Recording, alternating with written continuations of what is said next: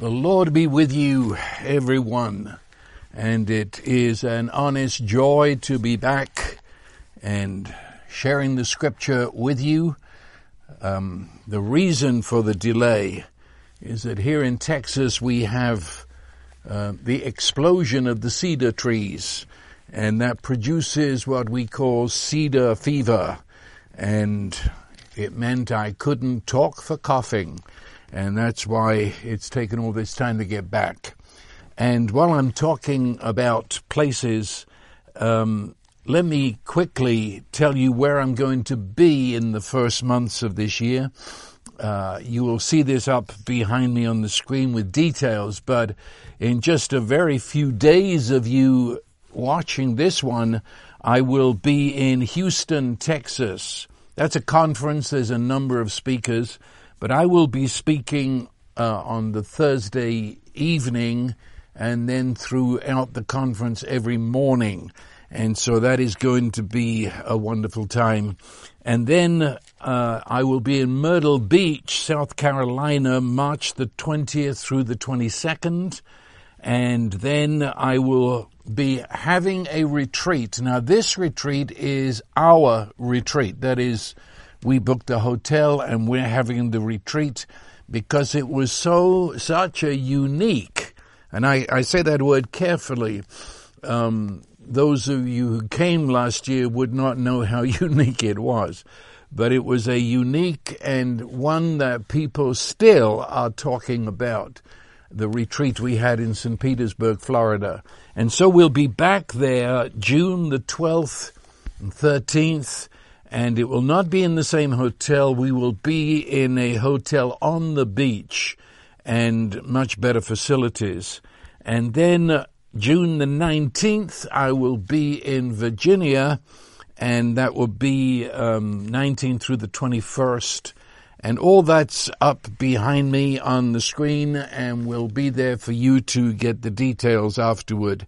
But possibly I'll be able to meet some of you in one of those places.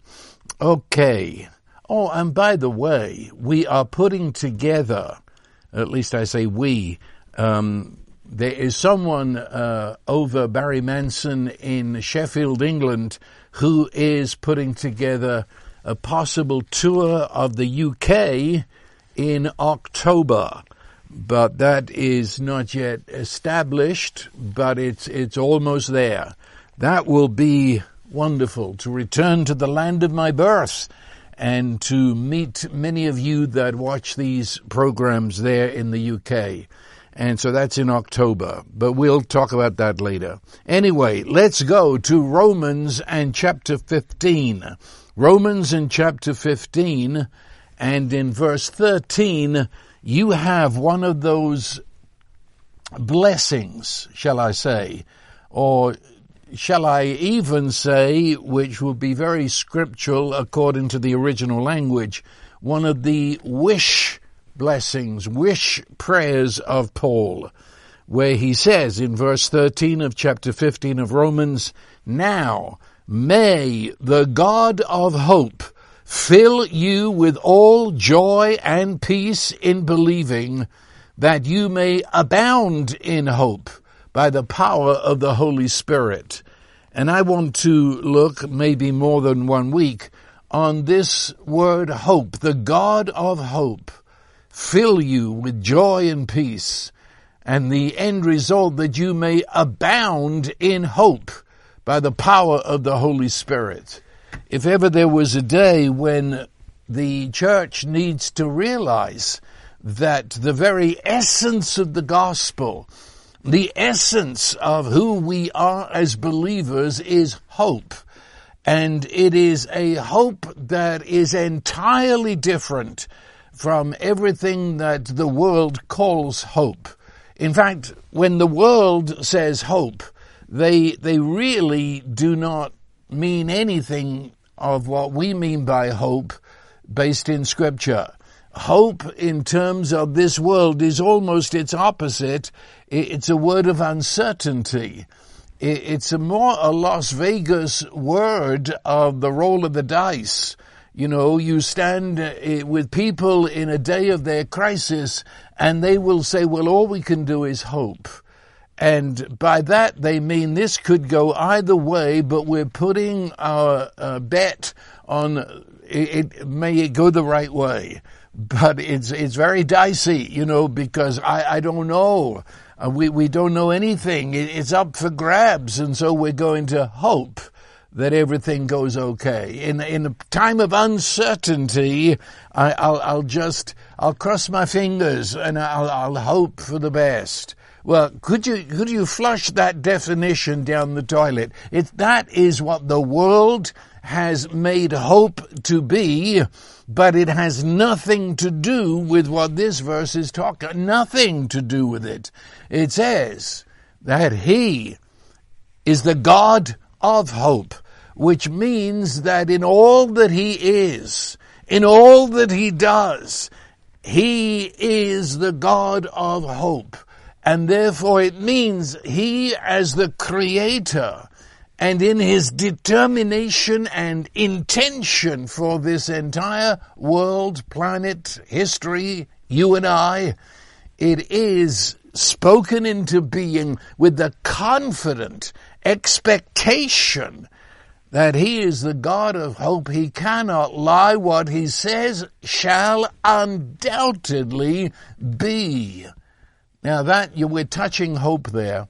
When I say the expectancy of God, when I say that every thought that He has, every word that He has and does speak, it cannot fail. It cannot.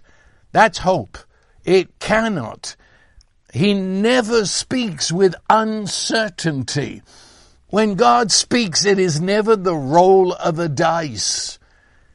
It is done in the moment of His thought, in the moment of His intention, in the moment He speaks, when it is written, because it has been spoken, it is so.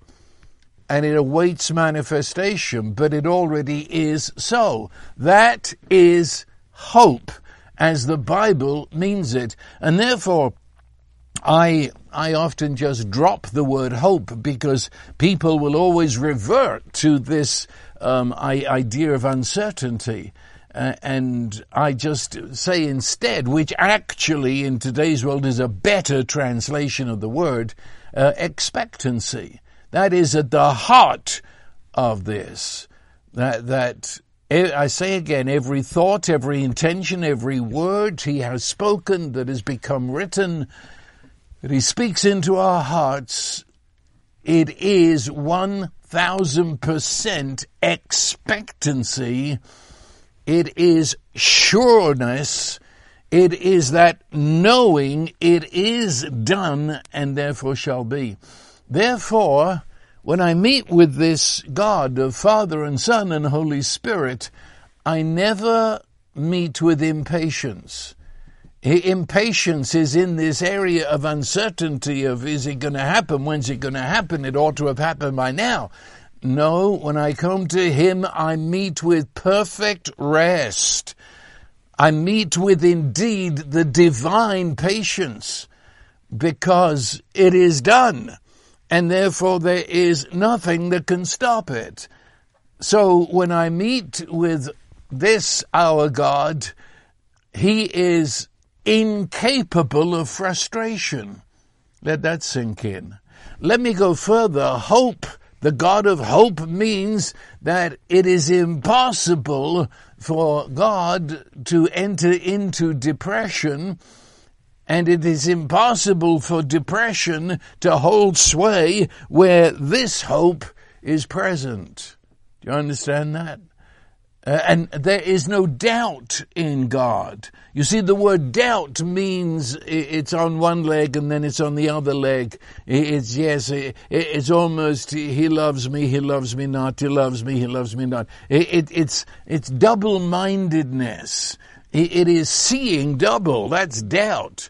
Well, God only sees single. He only sees what he has determined. He only sees the success of his word. So, you see, he never abandons a promise. Now that's a thought.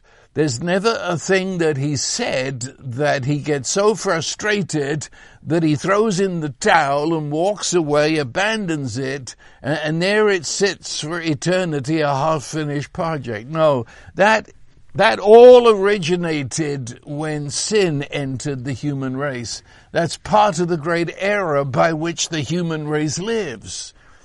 God never abandons. He's incapable of abandoning a project. He's incapable of abandoning a promise. Do you begin to see the assuredness that goes with this word hope? When I'm speaking with Father, when the Holy Spirit is speaking in me, we are dealing with the ultimate and the only realist, who is the ultimate and only optimist. You see, we often associate the optimist as someone that is not a realist. Well, our God is the only real, and he is the only optimist.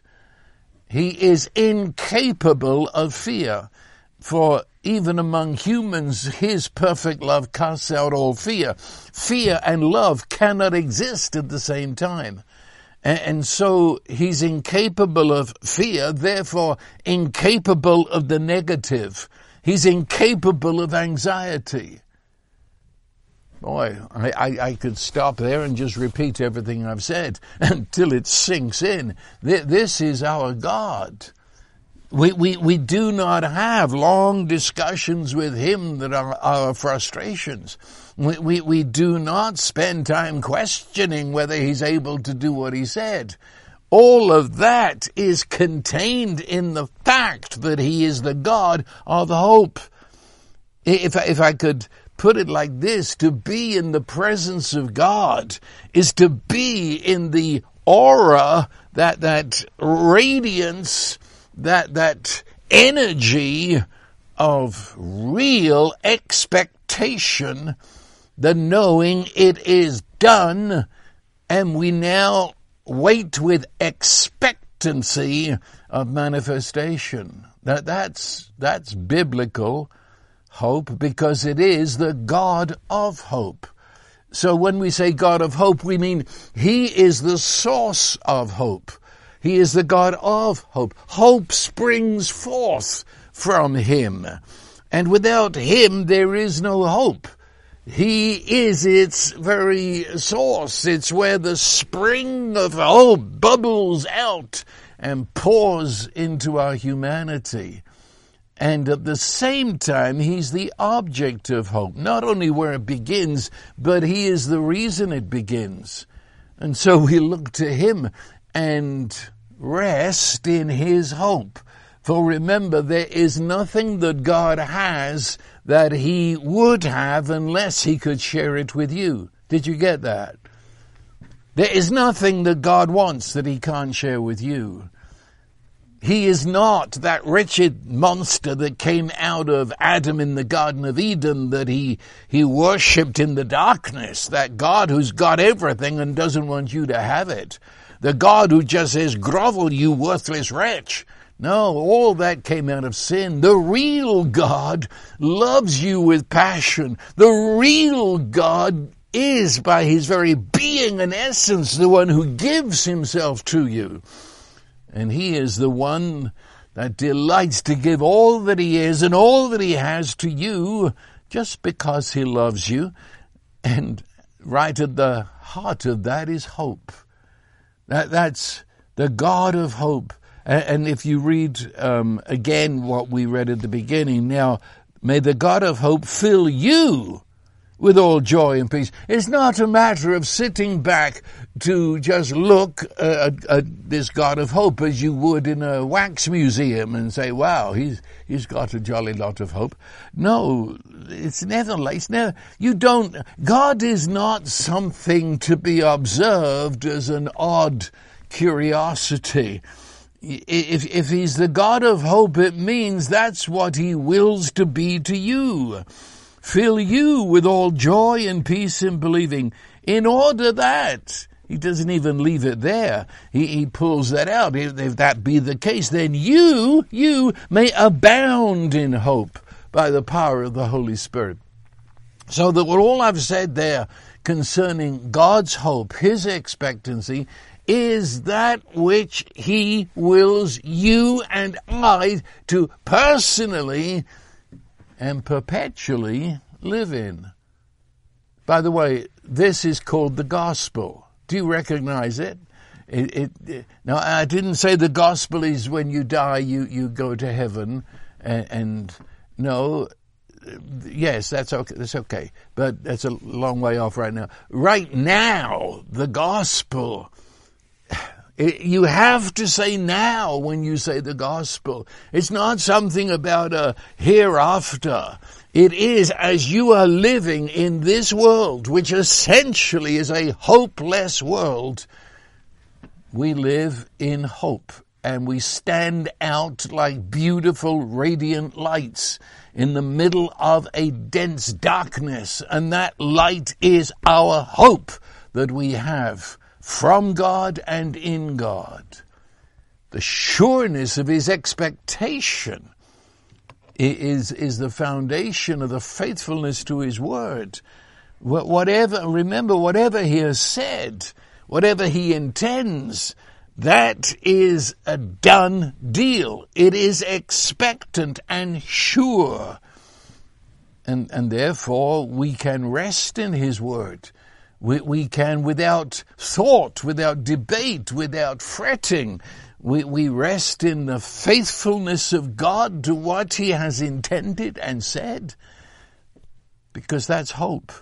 That's this. It's beyond discussion, you see. We don't go around, well, I wonder if, perhaps, nor do we give that other expression that comes from that God Adam invented, well, if it be your will. Good grief! He has told us his will. He has revealed his will in Jesus, and the Holy Spirit brings his will to you. And hope never says, if it be your will. We know his will. We've touched his heart in Jesus. We know. And Jesus is right at the heart of hope. And that's why when you read in the New Testament of how God purposed to bless you, purposed to bring you into his family, before you were even born, he purposed it. It always says, in Christ, in Christ, in Christ. That there is no hope outside of Jesus Christ. He is it. And that's the gospel. You see, I've said it twice now. I don't want to keep harping on it, but the great lie, we've got such a poor understanding of what the entrance of sin into the human race was all about. So many people think it was just, they ate the fruit, and God gets upset when people eat fruit. That he said, and so because you ate the fruit, now he's going to punish you forever and ever and ever and ever. Well, if that's your God, I guess you'd better worship him. But that's not. No. The essence of the sin that came into the Garden of Eden was the lie. It was the ultimate lie concerning the character of God and concerning you. And out of that lie came all the error, came all the deviation, so that life is completely out of whack. And so you believe the lie concerning God, that monster that Adam invented. That's where many people, that's their God. It's an error, terrible error. And them out of that believe in ourselves as the lie would describe us. And out of all of that, enter death.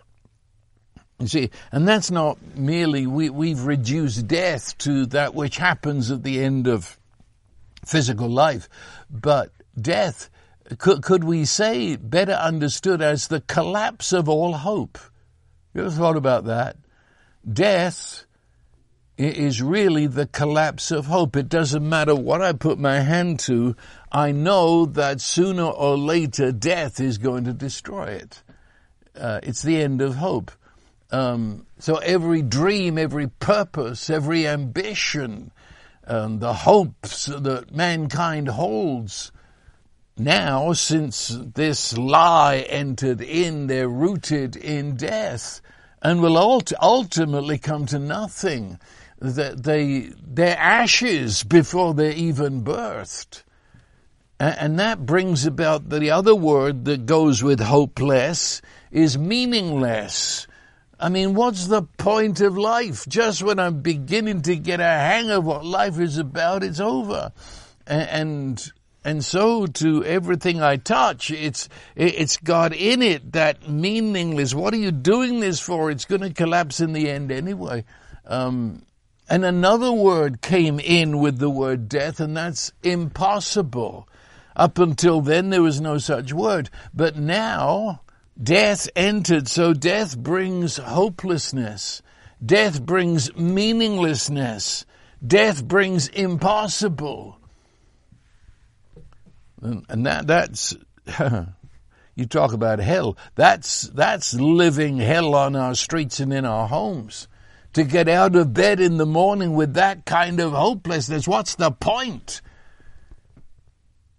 But the real God, you see, didn't abandon you. The real God didn't dump that on you. No, we brought it about ourselves by believing the lie. And the real God immediately, in fact, so immediately it still stuns me to this day, that immediately upon humankind accepting that lie concerning who he is, and then concerning who they are, immediately into the face of that accepted emptiness, accepted meaninglessness of humankind, the real God announced hope. That's incredible. The real God didn't give us 2 seconds to wallow in our situation. He immediately announced the entrance into the human race of the one we know as Jesus, who would reverse sin. He would reverse death. He then would reverse hopelessness into the divine hope, God hope.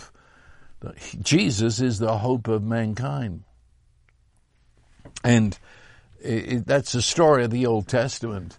That couldn't wait. But that's what was happening throughout the Old Testament. Hope was making an intrusion into human history and finally explodes in the incarnation of Jesus.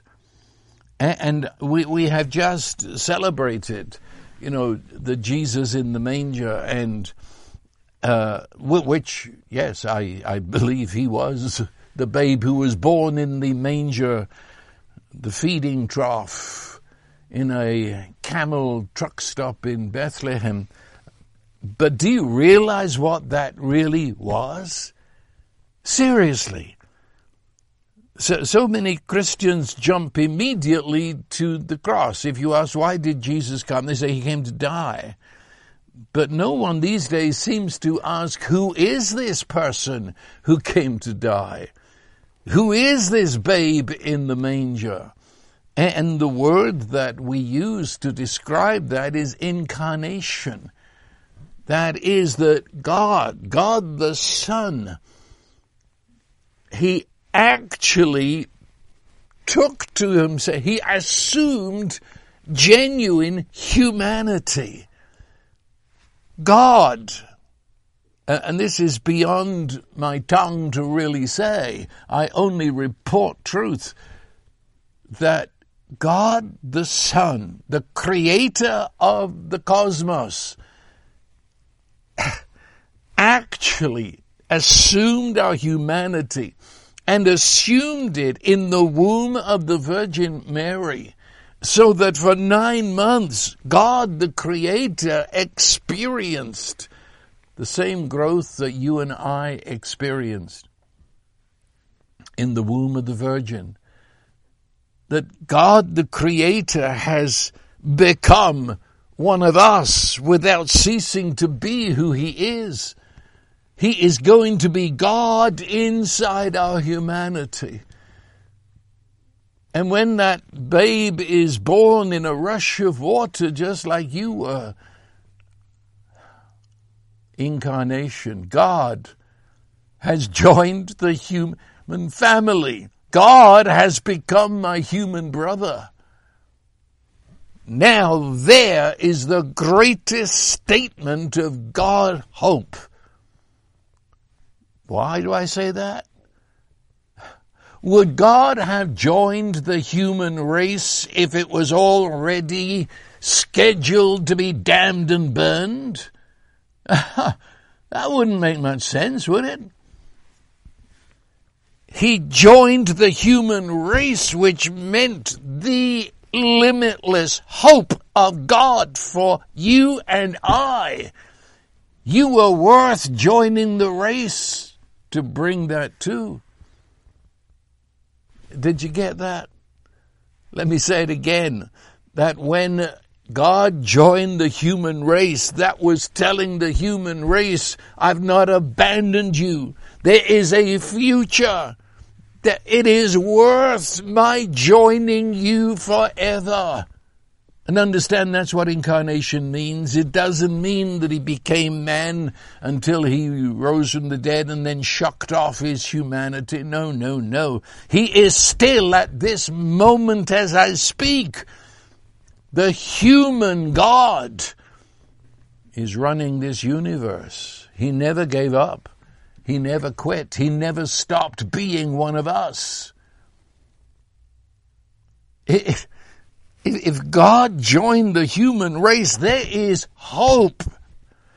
It's God's own expectancy that he shall accomplish the work he set out to do. And he hopes, he expects, he is confident, he is immovable concerning the word he has spoken. He's not given up on you, or Jesus would never have become incarnate. Did you hear that? He has not given up on you. If he had, then God would not have become God incarnate. He would have not come inside the human race to get us.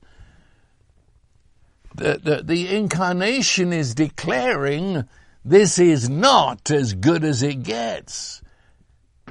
He has come. He's joined us. He knows the plans. It's worth his joining us in order to carry us right to the heart of a creation so new, so wonderful that eye has not seen nor ear heard. It's never entered into the heart of man the things that God has prepared for those who love him. And then complete the verse, but God has revealed it to us through his Holy Spirit. Yes, it came in Jesus. You couldn't have dreamed it. No prophecy in the Old Testament could ever reach that far. They couldn't imagine it. Well, how did it work? It worked in a way that leaves me speechless every time I try to say it. That he not only became one of us, but as one of us, he gave himself completely into our hands. and told us that we could do what we wanted with him, he wouldn't stop loving us. Think about that. Because it's what we human beings do that has screwed everything up. And now God becomes one of us and says, I'm putting myself into your hands for you to do with me whatever you will. And I am going to turn whatever you do to me into your salvation. And what did the human do with Jesus? They tortured him, and they tortured him with intent to murder him. And I listen as they do that, and 1 Peter 2:24 makes the point. He never threatened them. He never said, don't you know who I am and I'm going to get you for this. Nowhere do I hear him saying, I'll damn you in hell for doing this. He doesn't speak revenge. He doesn't speak threat. Instead, what is he doing? For every act of torture on its way to murder, he says, Father, forgive them. They know not what they do. Which means he included the Father into that because it was the Father's intent to forgive that was now reflected in the Son's intention to forgive. You say, well, I thought the Father was torturing Jesus. No, that's what Adam's God told you. You read the scripture again and again and again. Those who were there said it was by the hands of wicked men that he suffered. It was by the hands of wicked men that he was crucified. That's what we did to him. And when we did, and now, what I've just said, was said very quickly, but we can spend a whole day just saying what I just said. He entered into every pain and every suffering of mind, emotions, and body at the hands of wicked humans, us. They laid upon him the sin of us all. They did. And God said amen to it. That was the plan. And Jesus said amen to it. That was the plan. He enters into a relationship with the human race at our very worst. Can you think of a greater sin than setting out to murder God and do so with torture that was the worst in human history? That's what happened.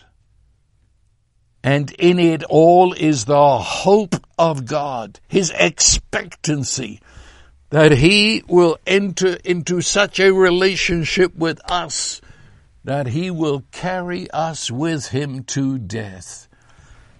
When he died, we died.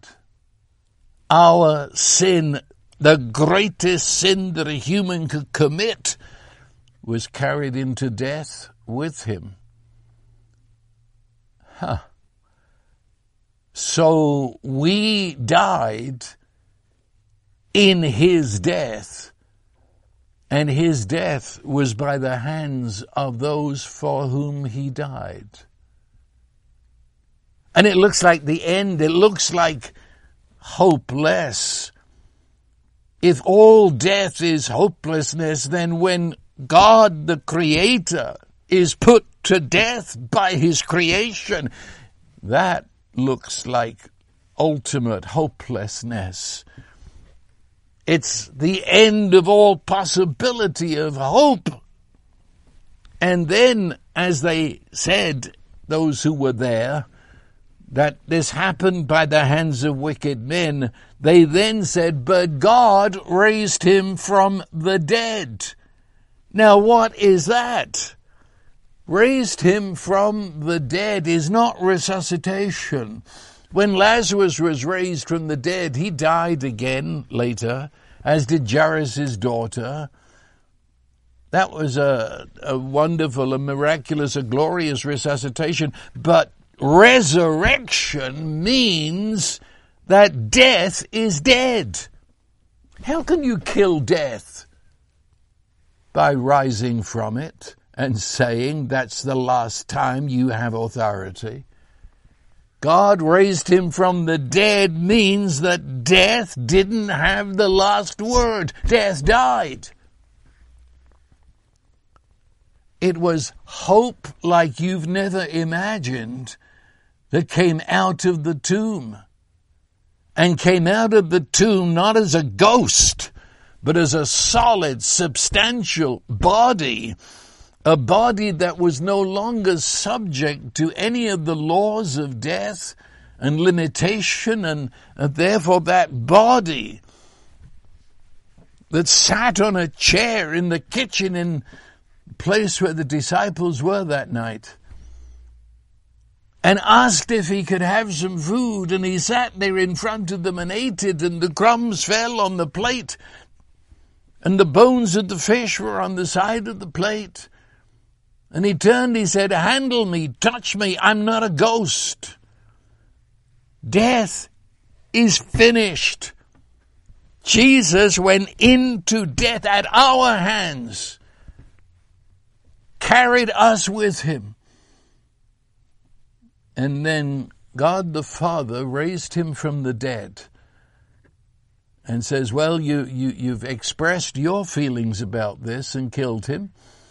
Now I will express our feelings and raise him from the dead, and in so doing kill death, and in so doing therefore release the human race from death, raise the human race with him. And so it's called a living hope.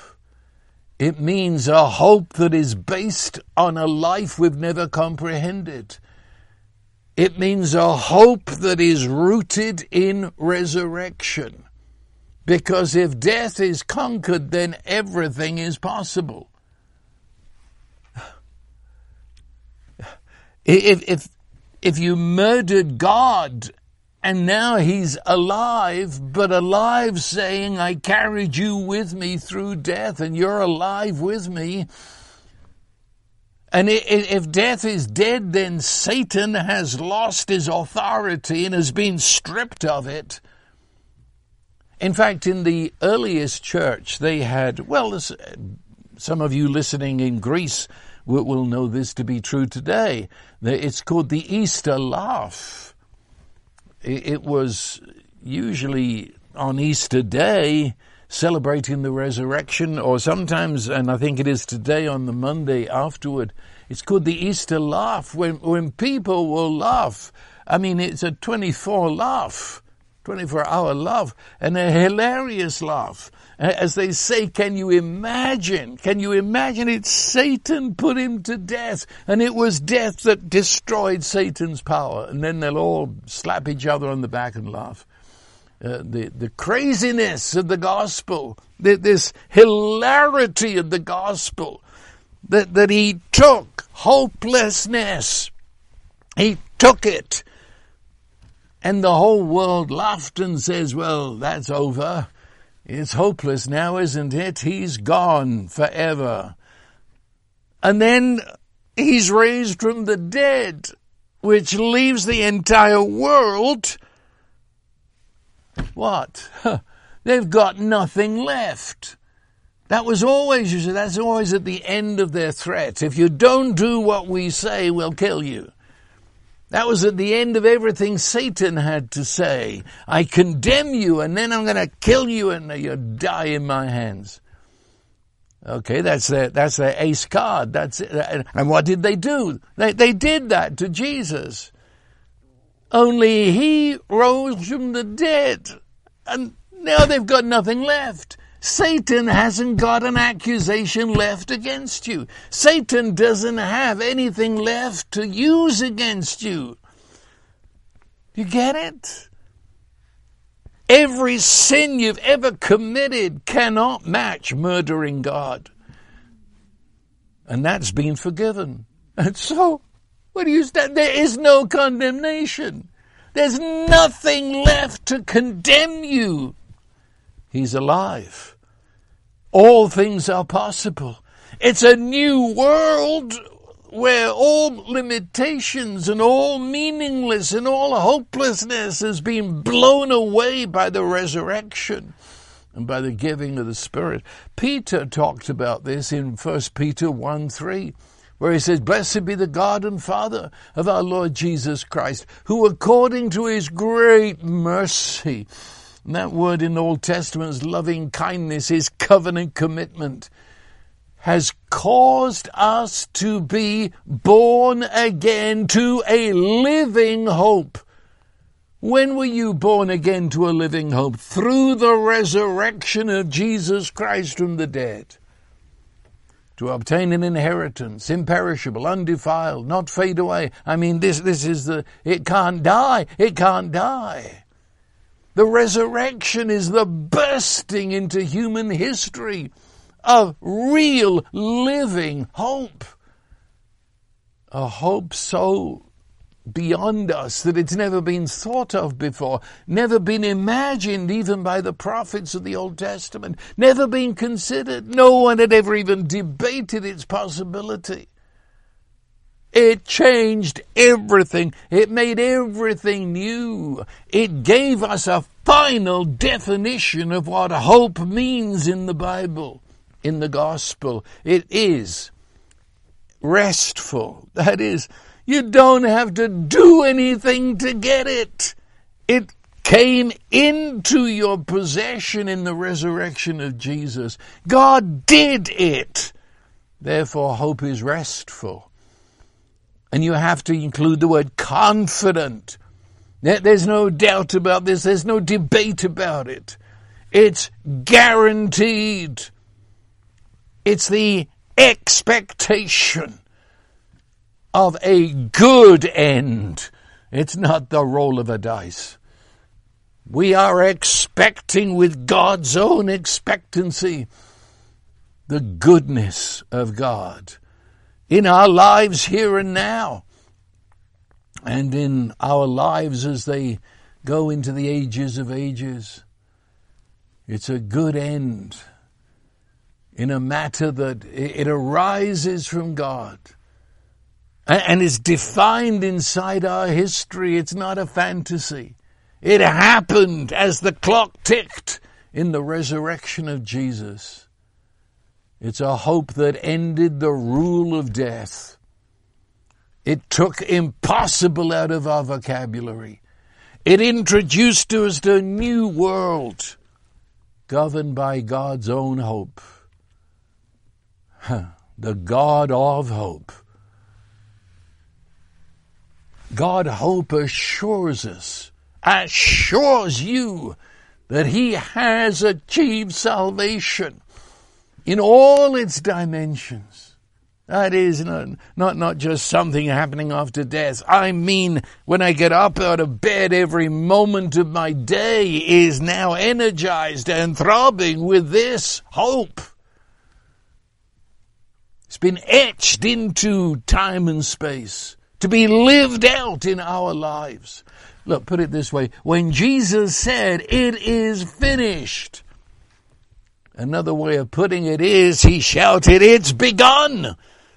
Because what he finished in the cross caused a new life and a new hope to burst upon the world. Now, how can I put this? Because this is really part of it. See, and I'll say religion.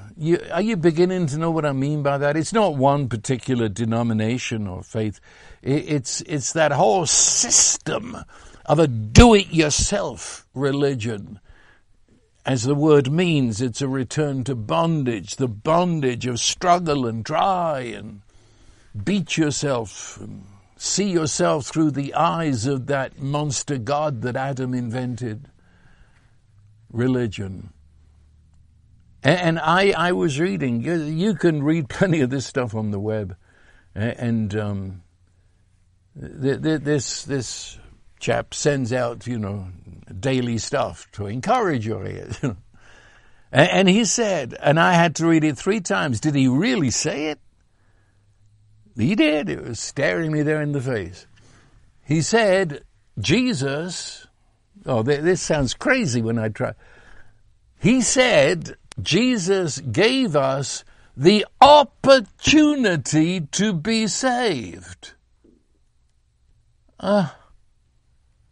Well, that's no good. He gave us the opportunity. Yeah, I mean, if you're drowning and there is a life preserver there up on the pier, well, I mean, that life preserver is an opportunity. You could not drown, but, I mean, take a good look at it. It's an opportunity if ever you get your hands on it. If he only gave us an opportunity, there's a new iPhone in the store. You got the opportunity to have it, don't you? As long as you got the cash to buy it. So you join the multitudes who press their face against the window and say, there it is. It's a new iPhone. My opportunity, if I had the cash, I could go in the store and buy it. Is that what you believe? That Jesus merely gave you the opportunity? That's not hope. No wonder they say, well, all we can do is hope. Yeah, it's as uncertain as you can be. Because really, I mean, whether you will get that iPhone or not has got nothing to do with Apple. They gave you the opportunity. That's it. No, if you're going to have that iPhone, it's got 100% to do with you having enough cash to buy it. And if Jesus only gave you the opportunity to be saved, then if you don't have the faith to lay hold on it, you're finished. Opportunity or not. Everything depends on you having faith and you having hope in His Word. I mean, is that in the Bible? Can you imagine Jesus resurrected now? He ascends to the Father. And the Father and the Son look at each other and say, well, you did a good job, boy. And there they are, Father and Son. And the Holy Spirit dancing around them. And they've got sweaty hands.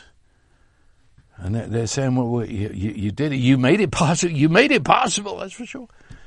Let's just hope somebody has enough faith to want it.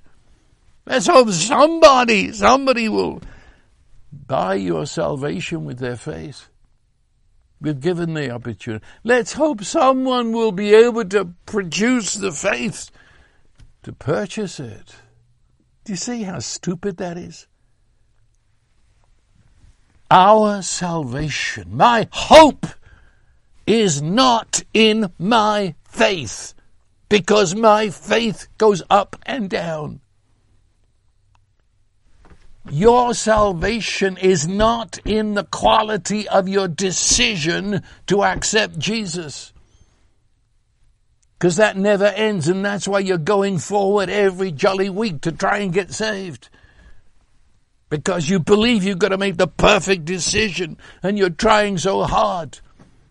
And then the preacher said you didn't go all the way. You didn't pay the price. You didn't get... Oh, come on. If salvation depends on your decision, no one's going to get saved. Let me put it this way. I gave this illustration at our retreat back in December, and apparently it helped so many people. It's coming to the point where they're just calling it the retreat when I said this one thing. Look, you see, this happened to me. It's happened to, I guarantee, just about everybody that's listening to me. Only it happened in London, in England. And we were down there at Piccadilly Circus. Busy. Cars, buses, taxis. But I know London, and I didn't bother me in the least. And our little daughter was there with us, very little thing. And she looked at all of the crazy traffic coming and going, and she looked up at me, And you could see that there was fear. I mean, how are we going to get across this street? And then I felt her little hand. It was putting itself into my hand. And my hand then took hold of her little hand and engulfed her hand. And suddenly she straightened up and fear left her, and she looked now expectant as to when are we going to go. And we plunged out into the street, and she marched along beside me as if she owned London. I've never forgotten that, because I realized she didn't have the faith. She didn't have the know-how. It didn't matter how much she decided, didn't matter how much she dedicated her little self to cross that street. She didn't have what it took. But she knew I did, and therefore she trusted me and put her hand of trusting me into my hand. And what happened?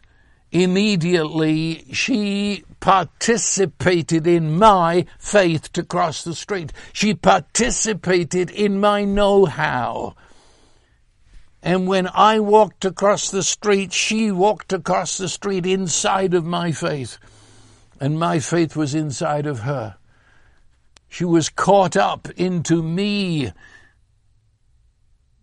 It didn't depend on her decision. She trusted my decision. If I decided we could cross the street, we could cross the street. It didn't depend on whether she felt she could. She knew I felt I could, and she trusted me. Do you get it? Look, Jesus told the story of the sheep.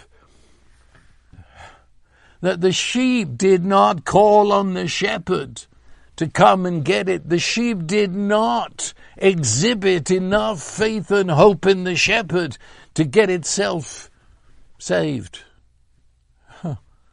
In fact, there's no record the sheep ever called for the shepherd. Probably looked at the shepherd to begin with as a rather nasty interruption. No, the shepherd came because the shepherd had hope in the sheep's future.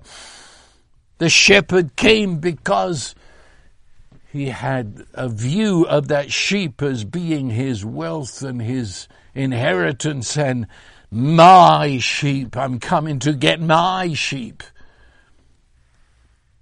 And when he comes, he takes the sheep and he puts it round his neck, ones it with him.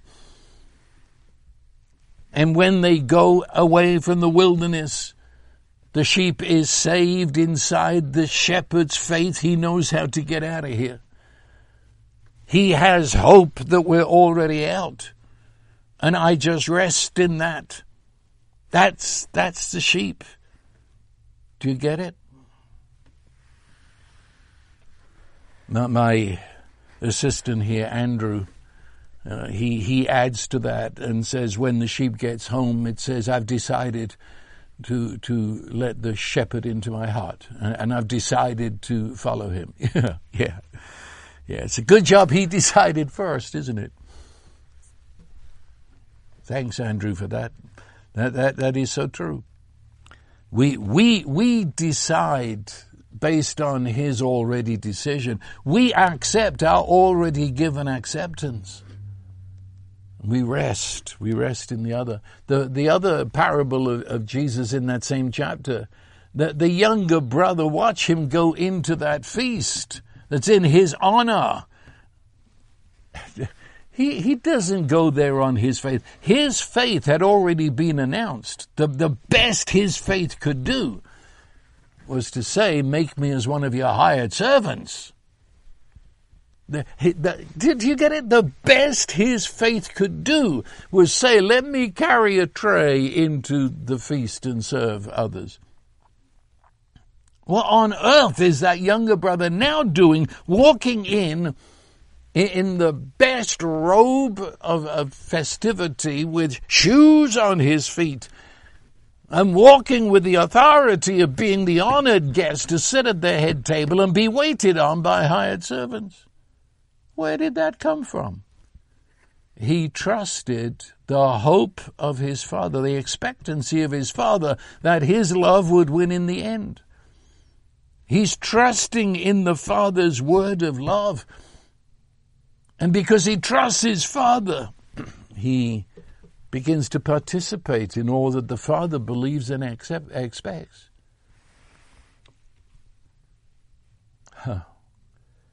You see, he did it. He has carried us. He's carried you from death to life. He has brought into your existence a life, a possible that can never die. In fact, he's changed the very nature of that which happens at the end of life.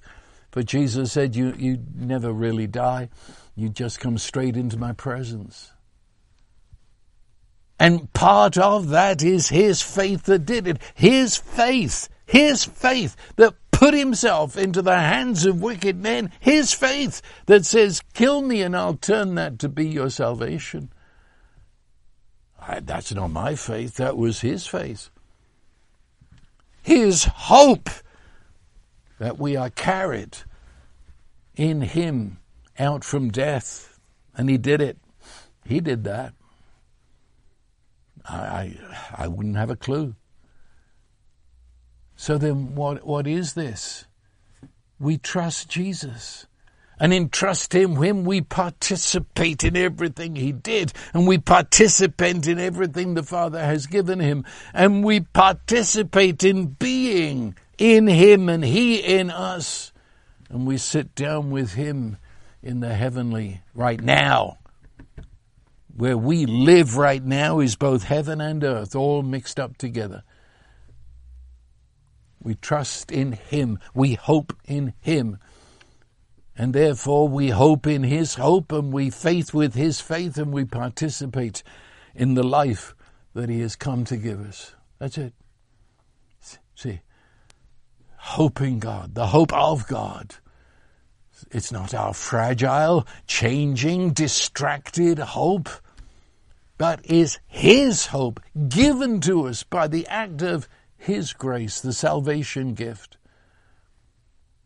And all I do is just surrender and flop into his arms and trust him. Dad is going to get me across the street, so I trust him. And all this is through the Holy Spirit. Well, there's more. I guess we'll have to take another week on this. Because I want to tell you how this works day by day by day. You know, this isn't just some cosmic thing. It's not a matter of... See, most Christianity's got no connection to today. Even when they're trying to make you sign on the dotted line, they don't even bother with today, except you might get killed today. They always bring that up. But their salvation is, where will you spend eternity? Hope. Hope is about now. Hope is about your going to work this morning. Hope is about the kitchen and the grocery store. Hope is about sitting there in school to pass exams. Hope penetrates every area of human existence. So that every challenge you have in this life now, every opportunity, every risk you're called upon to take, every threat that comes against you, that's all part of hope. And to all those opportunities and to all those challenges, I say your eyes have never yet seen what is potential here, because the spirit of hope is within you. Your ears have not yet heard what is possible in this moment. It's never entered your imagination. That's the Christian life. It's now. It takes life by the horns and lives it, for it lives from a hope that has dismissed all meaninglessness. It's dismissed all impossible, dismissed all hopelessness, and comes into every minute area of your life with hope. And it's not a struggle to hope, but it's not a struggle to faith. It's holding Daddy's hands in the hand of Jesus through the Holy Spirit and participating in the divine hope, divine faith. Well, as I said, the rest of what I've got to say will have to wait for a week. But I trust that this is good foundation to let you really know what hope is. And I assure you, I would push you to use the word expectancy instead of hope, because hope has got so much baggage from the 21st century. But this is what you're called to. So this is my longing desire for you this night. Now, may the God of hope fill you with all joy and peace in believing that you, this day, tomorrow, this week, you may abound in hope by the power of the Holy Spirit. And I've got to throw this in. I'm sorry. The word abound there, this can't wait till next week. The word abound means it is the personal energy of the Spirit hoping underneath you, buoying you up. The word means in the Greek that you are completely surrounded by hope as a shield that protects you. And it's on your head, the helmet of salvation, which is hope. And therefore, in your thoughts and imaginations, the way you look at life, that is, you're buoyed up. That's the word, abound. It's all over, it's all around, it's underneath, may you thus abound in hope this week. And I'll just have to quit, because otherwise we'll be here all night. And so now the blessing of God, who is almighty love, who is unbegun and endless hope, may He, who is the Father, the Son, and the Holy Spirit, thus bless you and cause you this night and this week to abound in hope. So I bless you, and that is the way it is. Amen.